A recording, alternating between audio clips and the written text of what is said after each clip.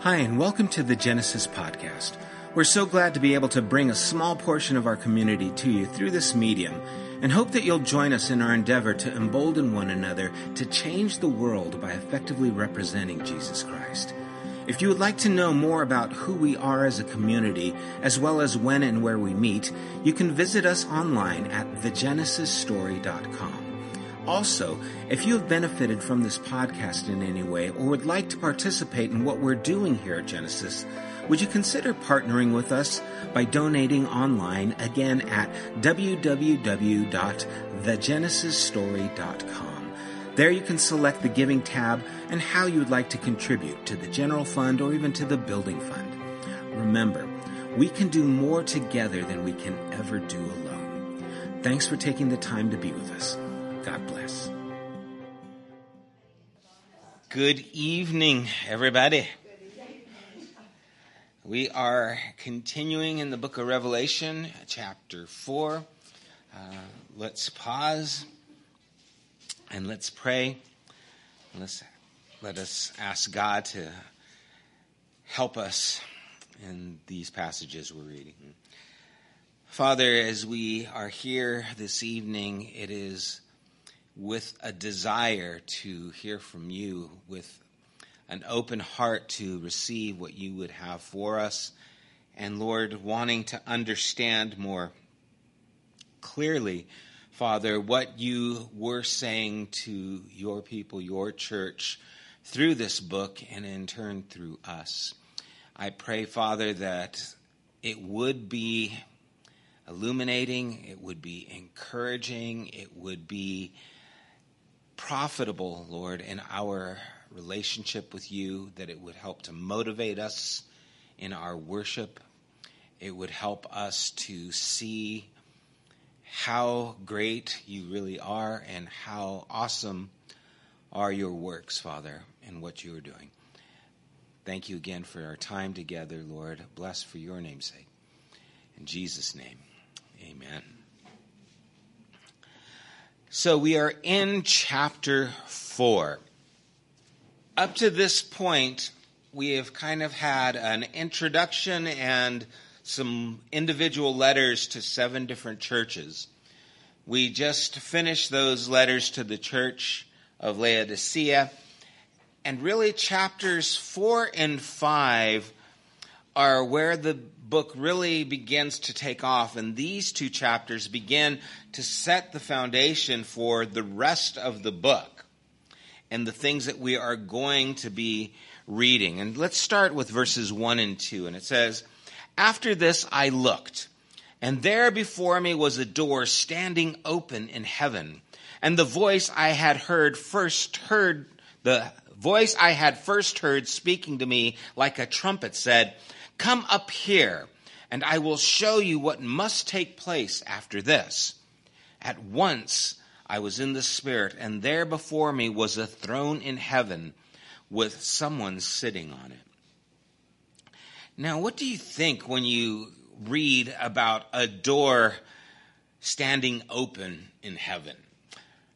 I usually had thought that I was down here on earth and somewhere up in the sky there was this door that was open far away, right? And there's this like little door that's kind of open that lets us into that area of heaven, and what heaven was far away and somewhere up in the sky. I mean, that's where my mind still goes to, right? I think a door in heaven, that's kind of where my mind goes, but I don't think that's true any longer. That's not at least my thought.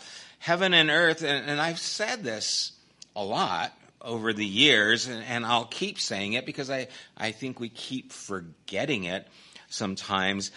The idea of heaven and earth in the biblical sense is not separated by a great gulf, as we hear so many times in sermons, that heaven is here and earth's here, and there's this big gulf in between the two. I don't think that's true, as much as they're different spheres of reality that is actually right here, that's right close and right beside us, intersecting with our ordinary reality in an ongoing way. And it's not so much like the door opening up in the sky far away. It's more like a door opening right in front of us, where before we could only see this room, the cars, and the parking lot, and now we see a whole lot more. We see what God is doing, and it's leading us into a different understanding of how we actually live in this world, an invitation to lift our minds up and to see what's going on. And coming from our background, or at least many of us, the idea of a trumpet was connected to Thessalonians, and the idea of coming up was this idea of, God is going to rapture us all and take us away, and this is behind the scenes of what's going to happen in the future and the kind of things that are taking place. Again, what we're seeing, I think, in chapter 4 and 5 are not the final end of God's purposes here on earth, but an understanding of what is taking place with both these perspectives of earth and heaven and how they're fitting together. Remember, I've been talking throughout the book about how John is writing very directly to the followers of Christ who were alive at that time. Where we are reading these things, even like last week when I talked about you're neither, hot or cold, being lukewarm, how that meant something to the church there in Laodicea because of where their water sources were coming from. There's a lot of things like that in this book where because of the people, where they are and how they are seeing their world, these things are jumping out at them in a way that we probably don't grasp unless we are going back and kind of looking at things from their perspective a little bit more. And so, again, this isn't so much the final vision of God's people escaping far away, but heaven as it is at the moment in the present reality. Not the end of the world, but the terrible events which are going to engulf the world and cause tremendous suffering to God's people. Again, very directly at the time that this is being written, but definitely it would be very inclusive to how it is affected so many people who followed Christ throughout history. And that could include us. The idea of persecution and where we're at today is kind of difficult to grasp hold of because we just really don't understand persecution and what that is. Not like they did and not like many others in other countries do. And so this door standing open, it's similar to what we just had read in the last letter to the church of Laodicean, where Jesus stands at the door and knocks. And it's an invitation of communion, right? Come in and I will sup with them and you with me. It was this idea of worship, and it's an invitation to worship. Worship is actually centering our lives around someone or around something. It is allowing this to be what shapes us. When we worship, we give worth to something. We give value to it. And really, all of Scripture is about centering our lives around God. In the beginning, God, and in the end, it's God. And are we centering our lives around God and what His desire and His will is for us? And throughout Scripture, God is unveiling what His desire is for the people of Israel through Abraham and through the law and through the prophets as they start to kind of go astray. And then, of course, through Jesus. It is helping us to center our lives around God and who He is. And that's what we're being invited to do here. It's an invitation to worship. Worship is that kind of perspective. And he says, before me was a throne, and the word throne appears in almost every chapter of this book. Twice it shows up in as the center of authority in a negative connotation. Satan in chapter 2 and the beast in chapter 16. And so there's the contrast of people who are centering their lives against the strife against what God is doing, enemies against what the cause of Christ is. But then there's all these other times where the idea of throne is taking place, and a throne is a symbol of authority and rule. Right? So when you're sitting before a throne, you're recognizing authority. You're recognizing the rule. People are gathered around the authority that it represents. And then the contrast of the throne of God and then the throne of men that we see in chapter 2 and 16, as I said. Jesus said, we cannot serve God and mammon. You're going to love one master and despise and hate the other. You're going to cling to one, despise the other. And you can't serve these two. And yet we live in a world where people pledge allegiance to many thrones, right? To many rules. And oftentimes that's where conflict arises. And that's very much the case that is taking place throughout this book, as we've talked about. There is the rule of Rome that is affluent, that is powerful, that is dominating, that is growing. And then there is the rule of God and their perspective, where they were seeing, before they looked and saw through this door that's being opened, was that we are being killed, we are being discarded or forgotten. Their temples are growing and are elaborate. We are hiding in homes.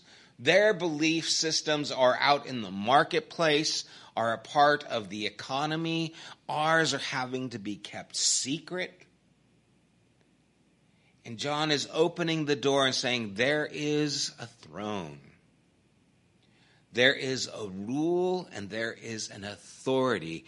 And I am showing it to you as this door opened. This is what I saw. Where was it? Right here. Right where you're living. It's not in the future, someday, someplace. It is happening right now.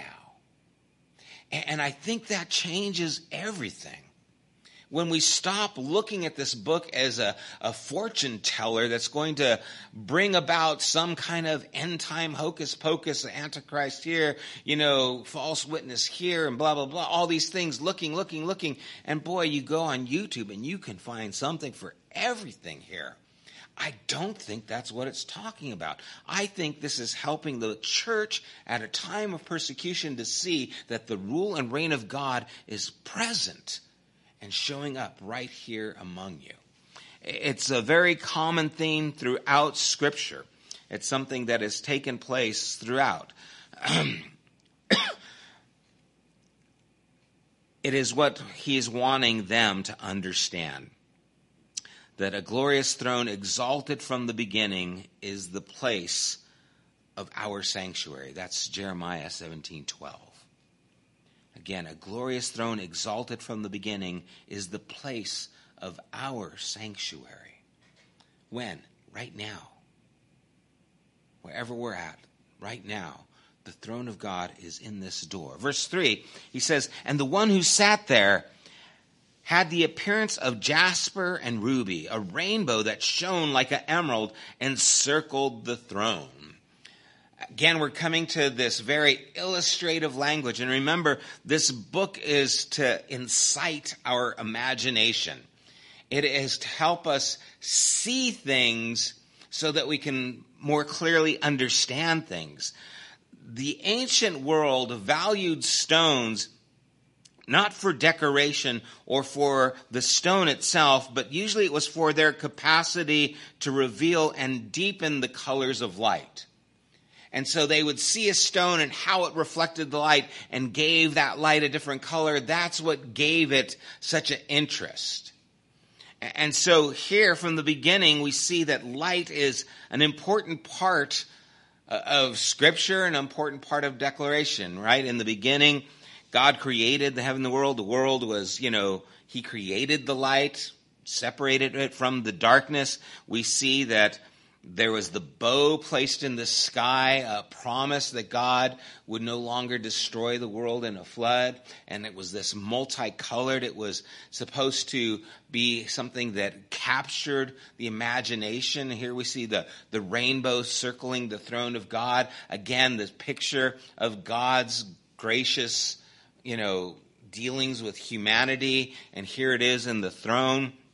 We see that Jesus says he is the light of the world. All these things are coming out because they're helping us to see more clearly the beauty that is taking place in what he's seeing on the one who is sitting at the throne, and all these things that are encircling them. I think it's there to help us connect to the God who created light, the God who has used light in so many ways.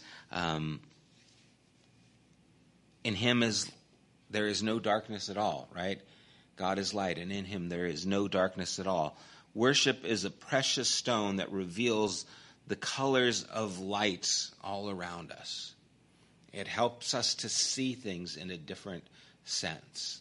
I always think it's interesting how when I used to lead in music and worship years ago, how I could look out and I could see sitting virtually next to each other, two people, and they were having a totally different experience, right? One is just tears are streaming down their face, their hands are raised, they're just emotionally being moved, and the other person is, doodling on a piece of paper, bored, looking at their phone, just totally not interested. And it's like there's two different worlds going on right here in two different seats.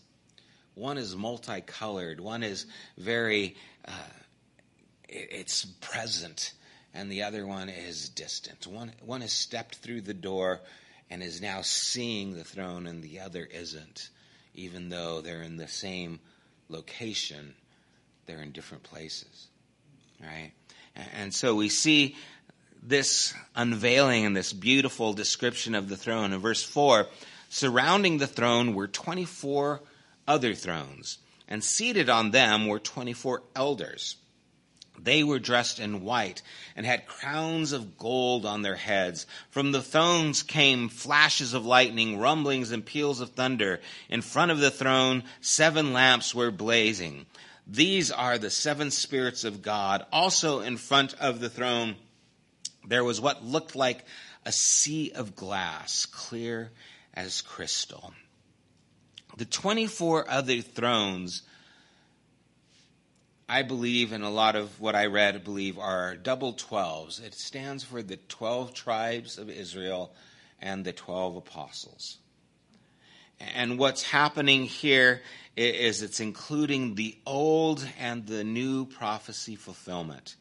Everything in between. God revealed himself to the nation of Israel, to Abraham, and through his children, and through Christ, and through his apostles, and has entrusted these with his message, with his rule and authority's message, right? Their thrones, and so there's weight to what they carry, there's authority to what they say.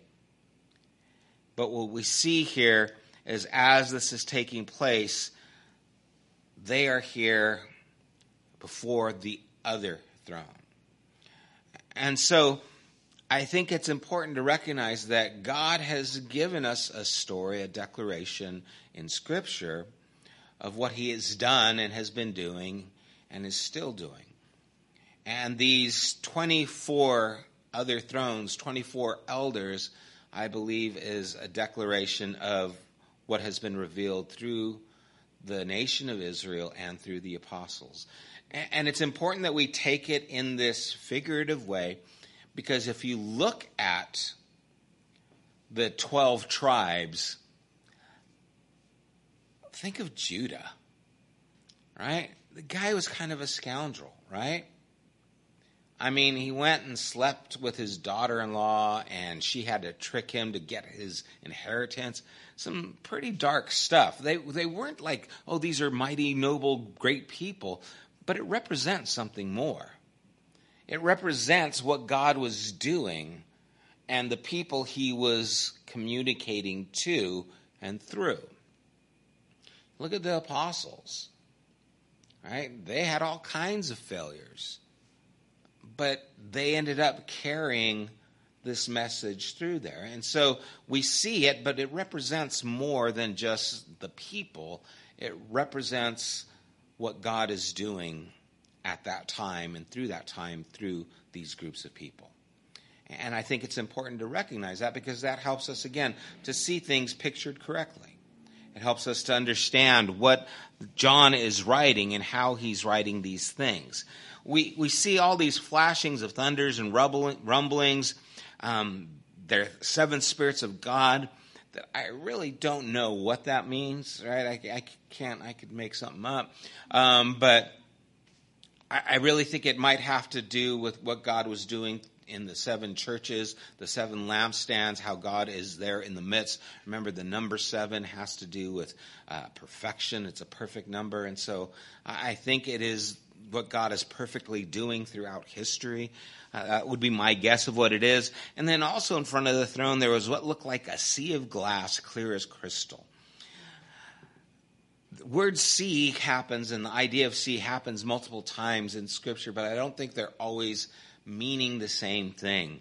There was, in Solomon's temple, a great brass, they called it a sea, that was before Solomon's temple. It was a large basin that was set for the purpose of cleansing at the entrance of the place of worship. And I think that this is the idea there, that there is a cleansing before the throne of God. This whole thing has to do with worship. What are we worshiping? Who are we worshiping? How is worshiping affecting how we're living? And so here is this glass sea, just like there was the glass sea at the temple, that brazen bowl where they would actually cleanse before they would go into the place of worship. The early Christians also would meet in homes, and the Roman-style homes that most of them lived in, there would also be a large basin that they would use to clean before they would go into the home. Those basins were also used where they would actually have baptisms, which I think is kind of cool, because remember we used to have that big little horse trough kind of thing, and we used to do that, and we always think, oh, no, you got to go down to the sea to have baptized. They actually use these basins and baptize people there. And so there's definitely this understanding of worship. There has to do this understanding of maybe even a baptistry that's taking place, or the idea of baptism. We see that idea of sea used, again, throughout the book, but here I believe it's in the context of worship and dedication. Even waters of baptism. The Red Sea was a type of baptism, remember? The Jordan River. All these ideas were symbols of what took place, or is to take place in baptism. They're there to help us identify with what God has done and is doing. They're waters through which we pass, leaving an old way of life, entering a new one, dying to one, and coming to life in the other. And so here before the throne, there is this sea that is just like glass. And again, the illustration, if you've ever gone to a lake and it's early in the morning and it's just like glass, it's the best time to water ski, right? You can water ski and it's just like you're cutting through butter. And it's so beautiful, the illustration. It's almost calming. And that's really what we see taking place. And so once again, there is this idea of worship that is continuing in all these illustrations. Verse 7, in the center around the throne were 4 living creatures, and they were covered with eyes in front and in back. The first living creature was like a lion. The second was like an ox. The third like a face like a man. The fourth like a flying eagle. Each of the 4 living creatures had 6 wings and was covered with eyes all around, even under its wings. Day and night, they never stopped saying, "Holy, holy, holy is the Lord God Almighty, who was and is to come." So now we get to the fun stuff, right? Creatures with eyes. I heard one commentary saying that it represented the 4 Gospels, but I don't know. I don't lean to that because I don't know how prevalent the four Gospels were at the time of this writing. I don't know that they would have been so prevalent that he would be able to say this and everyone can connect to that. It's believed by some, and this is where I tend to lean, that the four creatures are in all aspects a representation of all the creatures of the world. Just like the 24 elders represented what God had done through Israel and God had done through Christ and the apostles, the old and the new, we see the lion, the creatures that are noble. We see creatures strong like the ox, the strongest of creatures. Wisdom like that of a human being. Swift or able to fly, that of eagles. And they all too are centered on God. All of creation is centered on God, looking towards God. We see that in Psalms, right? That creation declares the glory of the Lord. It's as if all of creation is doing what it's supposed to, being centered around God. The heavens declare his majesty. And so does all of life that is here on earth. Eugene Peterson writes that worship does not divide the spiritual from the natural. It coordinates it. I love that, right? Worship coordinates the spiritual and the natural and brings them together. And so here is every form of creature, and all throughout the world they are worshiping God. In other words, they are seeing him clearly. That's why there's eyes everywhere. They see the throne clearly. And what do? They cry, holy, holy, holy.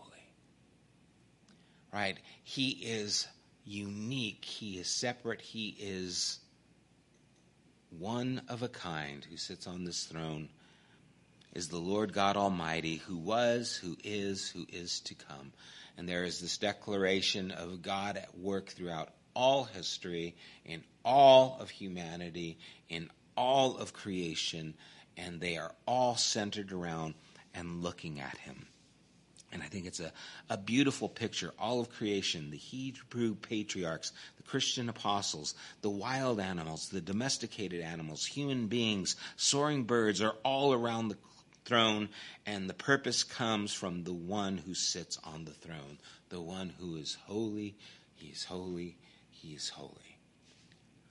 It just gives you chills.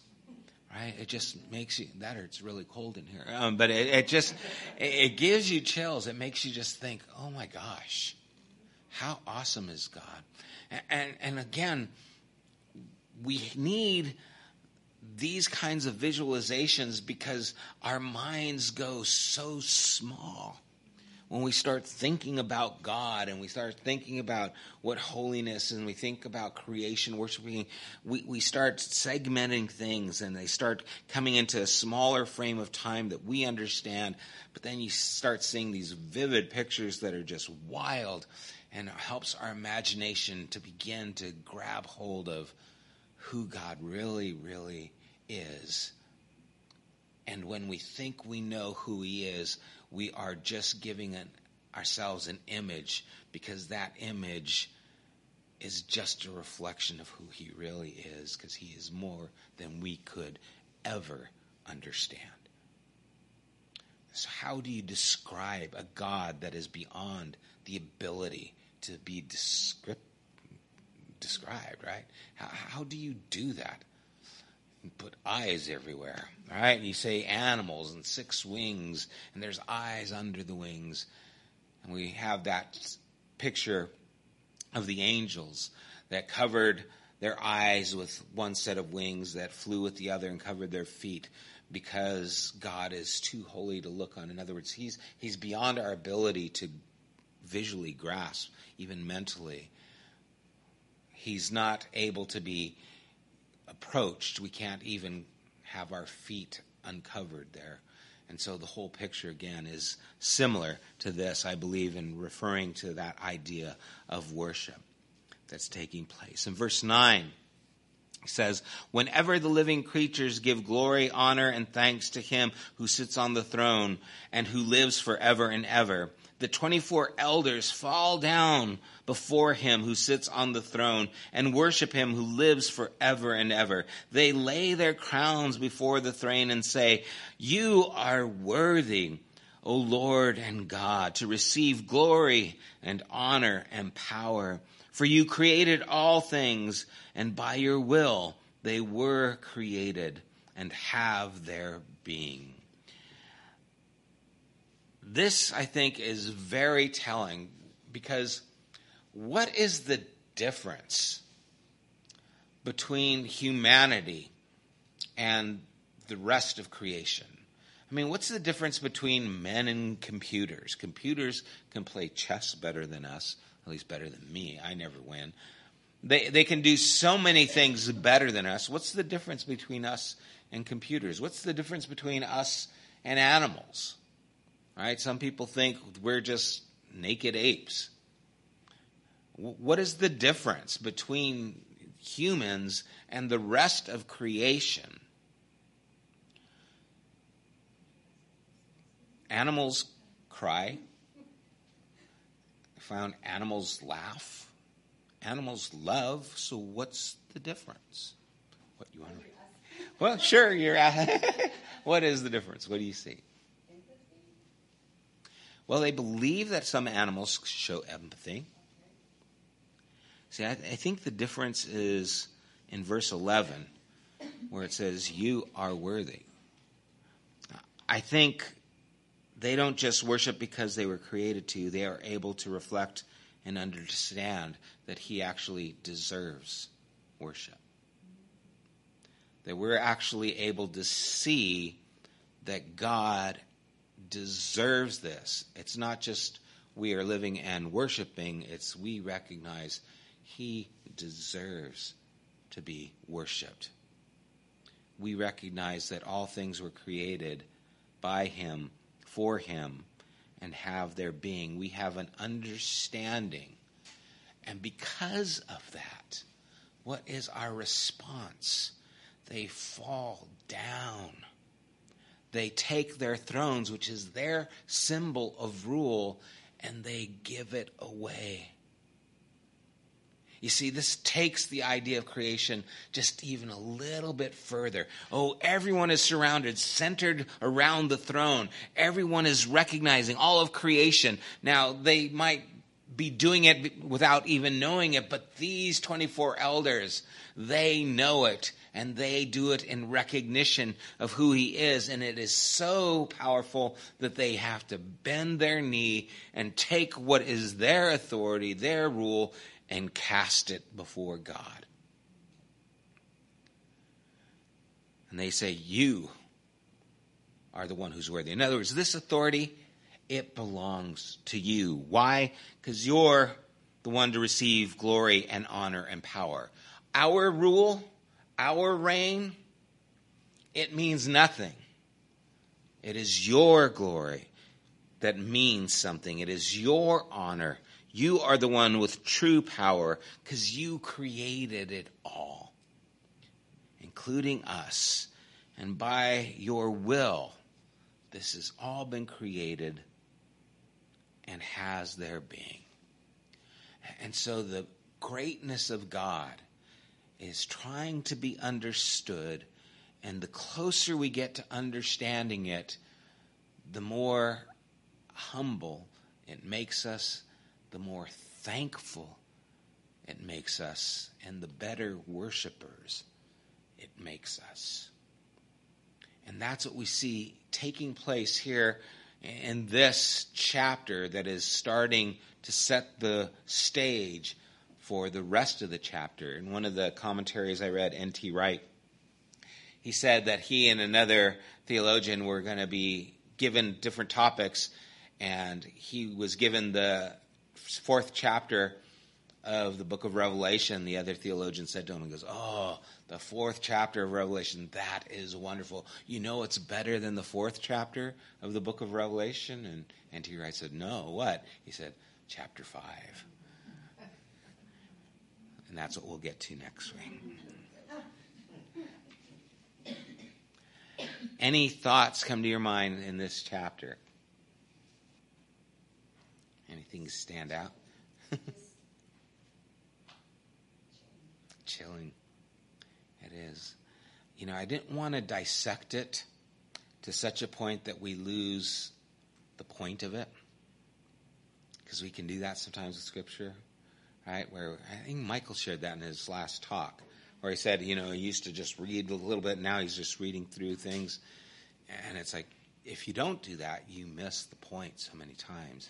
And you'll focus on flashes of lightning and peals of thunder and miss the whole point of what it's pointing to. And so I think, again, this is a beautiful chapter on what worship is and how it takes place where we are and how God is present, that door is open. It is just us being aware of it and seeing through it. Yeah, I mean, it's terrible, but why is it there? Why is that story? Well, it's because it's what happened. It's giving a declaration. Then how can you look favorably at it? That's the beauty of it. Yeah, I mean, he gave us definitely so much that, this group of people gave the law, and there was Moses and all these things. But then when we get to the 12 apostles, there is a real, not just separation because, like Old and New Testament. It was a separation because we have the Hebrew people and now we have the Gentile people. The promise that the, sands of the sea, stars, your seed will be, it is taking place figuratively through Christ, right? It's not taking place literally because the nation is, confined to these ethnicities, but the promise surpasses that and goes on to Christ and excels in all these things. But he's not negating what happened, right? He's including that into this picture, and he's saying, see, God was doing something here, and God's continuing to do something here, and here's the representation. That is all here before the throne of God. He is orchestrating something incredible. Authority is here. And then you take the Christian at that time who is, again, in the shadow of Rome, in the shadow of this incredible empire, so powerful, so affluent, so present, that it is dominating industry. It is dominating culture. And here's this little group of people living in the shadow. And what John is trying to do is say, guys, you have to see clear. You have to see clear. And he's helping them to see that God has been working, is working, and will work, right? He was, is, and is to come. Before Rome, where Rome is, and when Rome is gone, God is here, right? And if we lose sight of that, we're going to get all kinds of weird ideas when it comes to mark of the beast and stuff like that, right? Not buying or selling, right?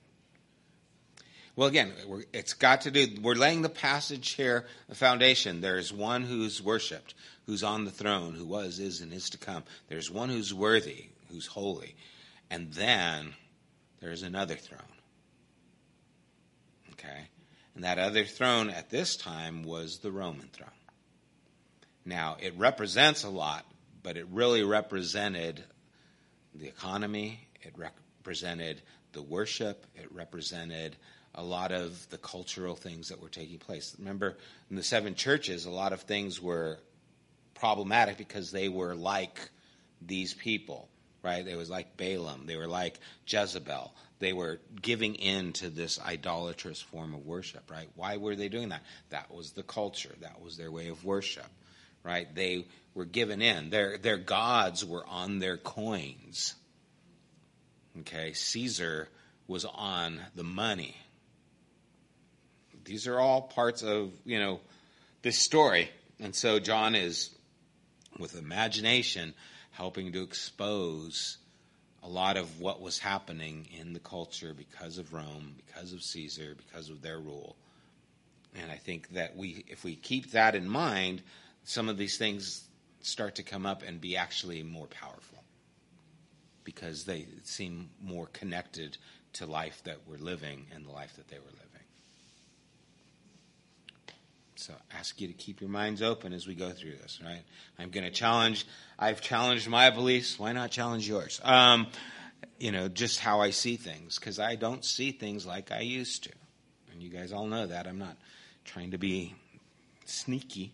I'm just sharing how I see things, and it just makes a whole lot more sense to me. Well, I think when we start saying words like test, we start making small. We're making God fit a mindset that we can wrap our heads around.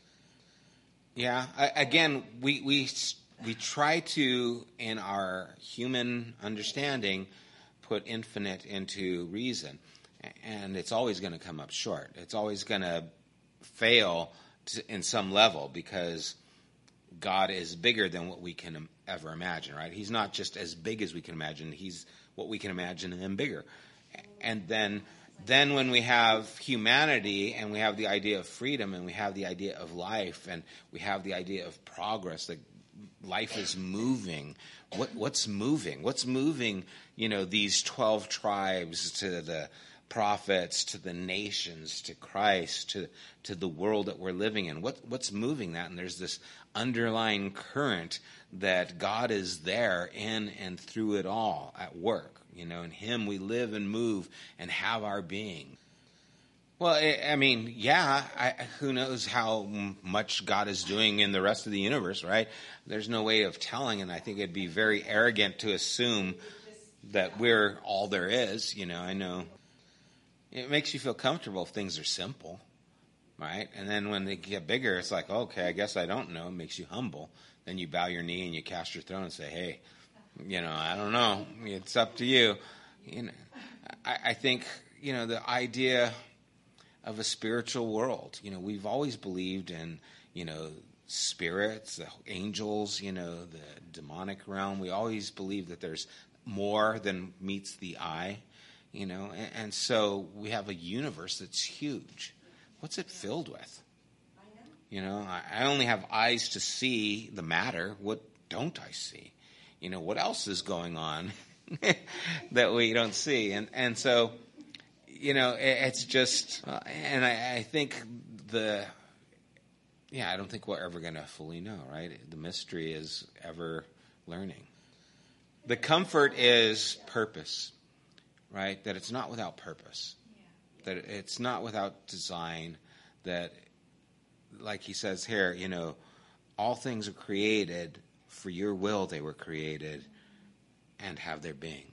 So they're all found in you, and you are amazing, right? And so it's that's where it kind of ends here. It's like on your face, crowned before the God. It's like it all has to do with you, and you're amazing, and then it's this is where we start. So if we have this view of God, it should shape everything, right? It should shape how we live. So what happens if this view of God starts getting overshadowed by our selfishness, our consumer mentalities, right? Our comforts, it's all about us and what we can have to make us feel better when we're going through persecution, when, we're being starved because we can't make a living, because we don't want to worship these gods and work in that industry. What does this view of God do to that? It brings hope, right? It brings hope that helps those followers of Christ live through the persecution struggle with the right mindset, with a clear mindset. And it's not like, oh, God's going to make everything good for me. It's like God is amazing, and it all belongs to Him, and I get to be a part of that. So, any other thoughts? Let's pray. Father, there are times when we are moved with your majesty to a place where it does give us chills, and it does make us more aware of how great, how awesome, how unfathomable you are.